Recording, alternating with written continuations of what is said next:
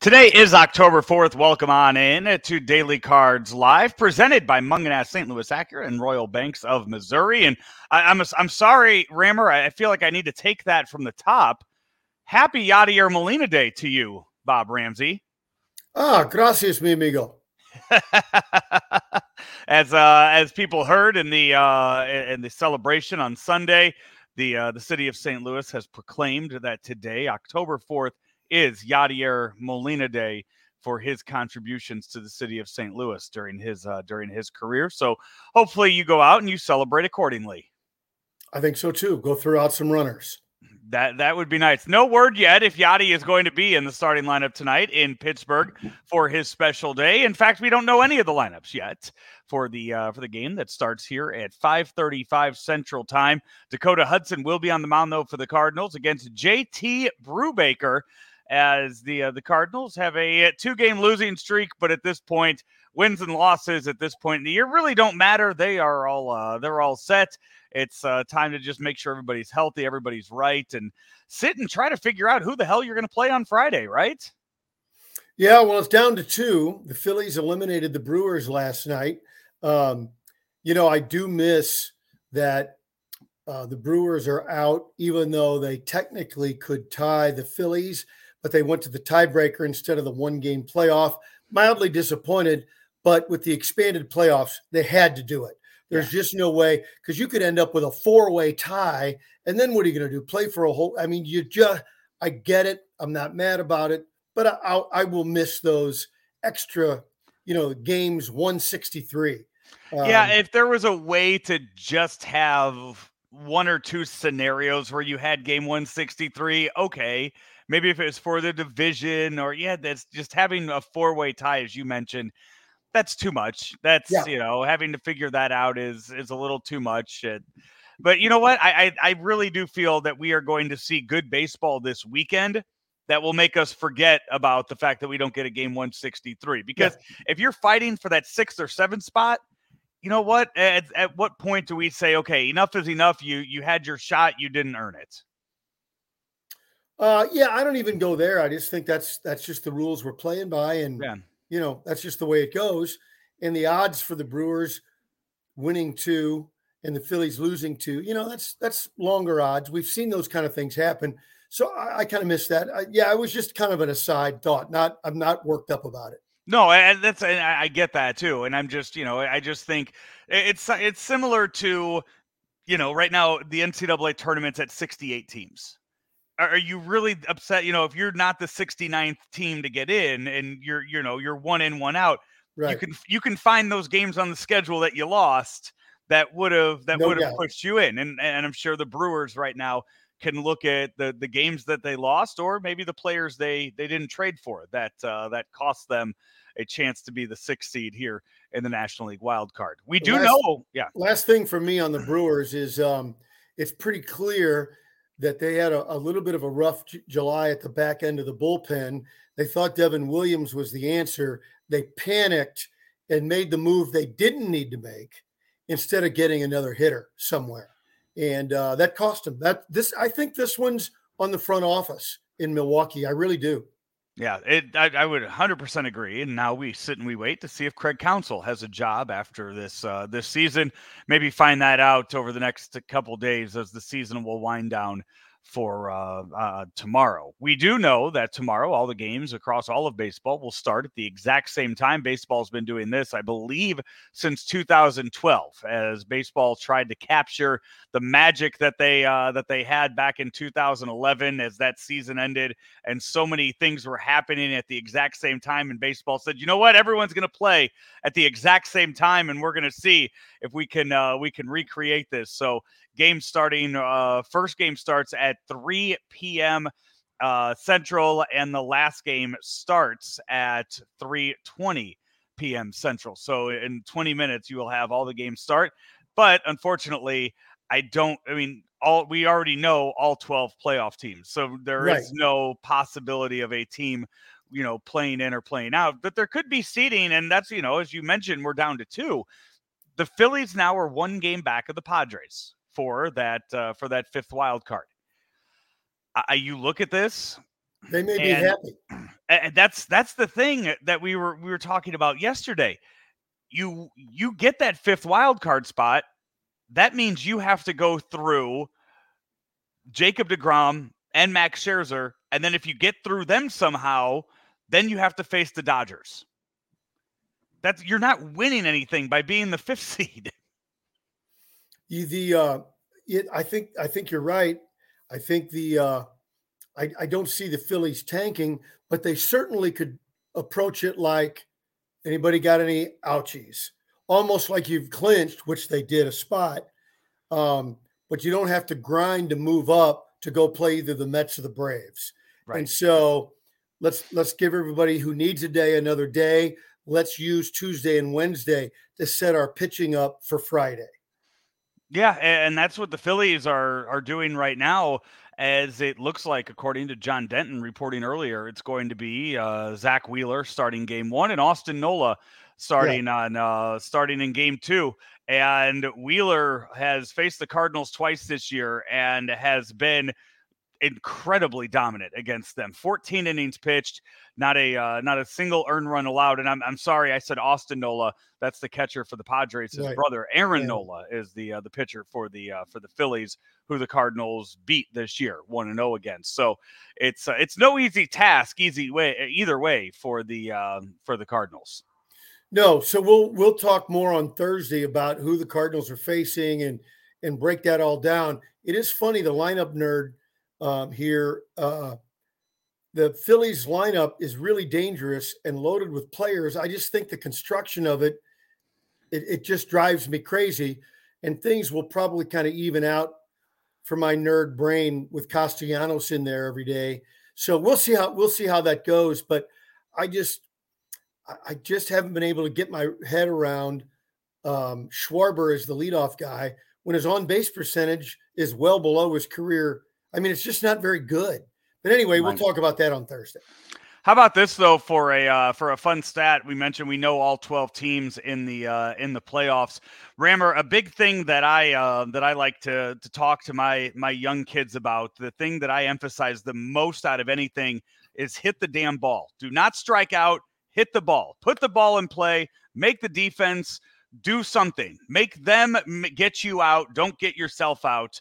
How about this? Of the top 6 teams that have struck out the least this year in all of baseball, 5 of them will be playing in the postseason this year. It's what I've been saying ever since advanced metrics came into play. Yeah. It's the way to play baseball. Yes. Yeah. Right now, the Guardians lead all of baseball in least strikeouts. It's Cleveland, Houston, Washington, Mets, Cardinals, and Blue Jays. Mm-hmm. Those are the teams with the least amount of strikeouts.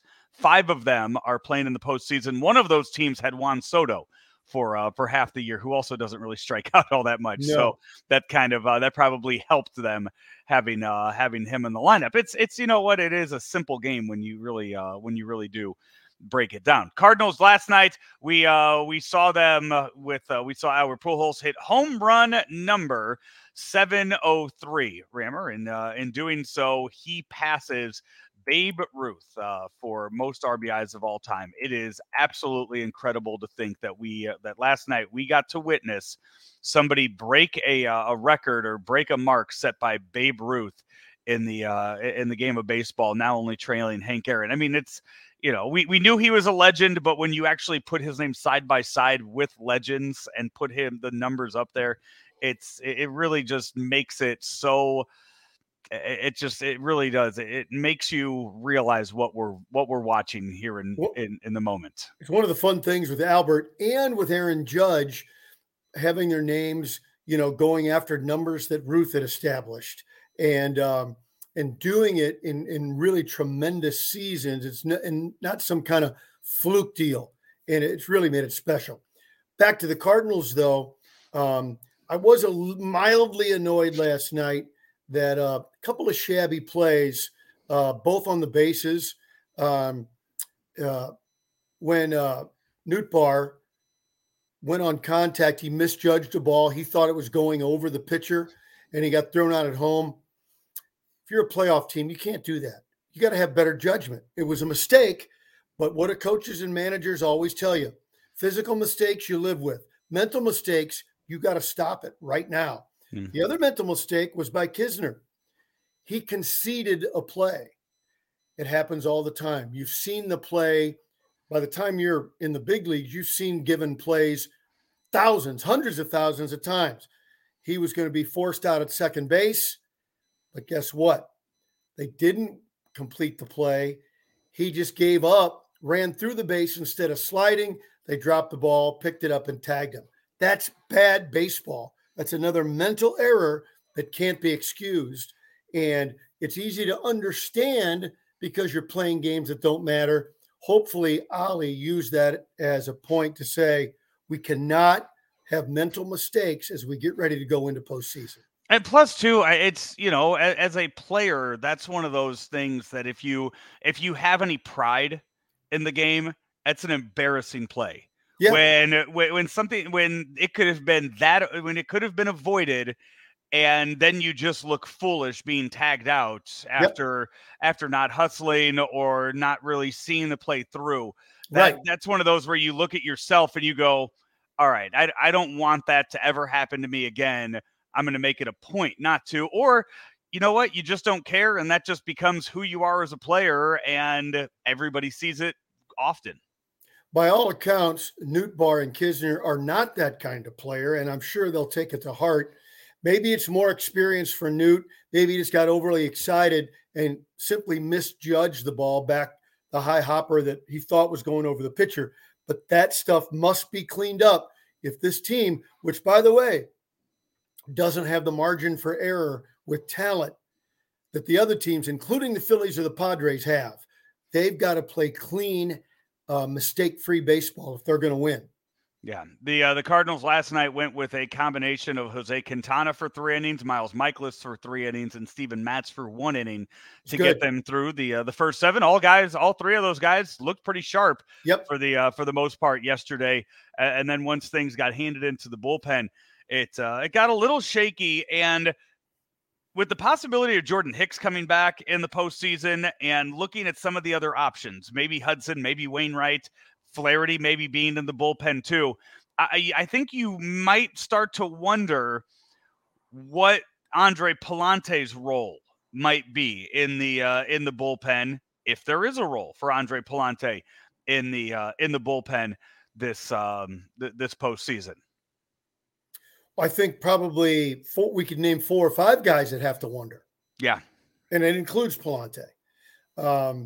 Which is a shame because he has been on this team since opening day and has pitched well and has been a huge part of their success this year in the multiple roles they have had him pitch in. So the fact that you're sitting here now at the end of the year and going, you know what, maybe he's run out of steam. This is the most he's probably ever pitched inning-wise in a year or quite some time.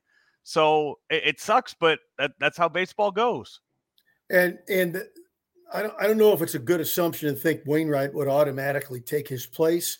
I think he'll be on the roster. How they use guys remains to be seen. I think on Thursday we'll get a handle on what they're going to do or what we think they ought to do, and kind of set up what we think the rotation will be and the bullpen, and we'll see how close we are.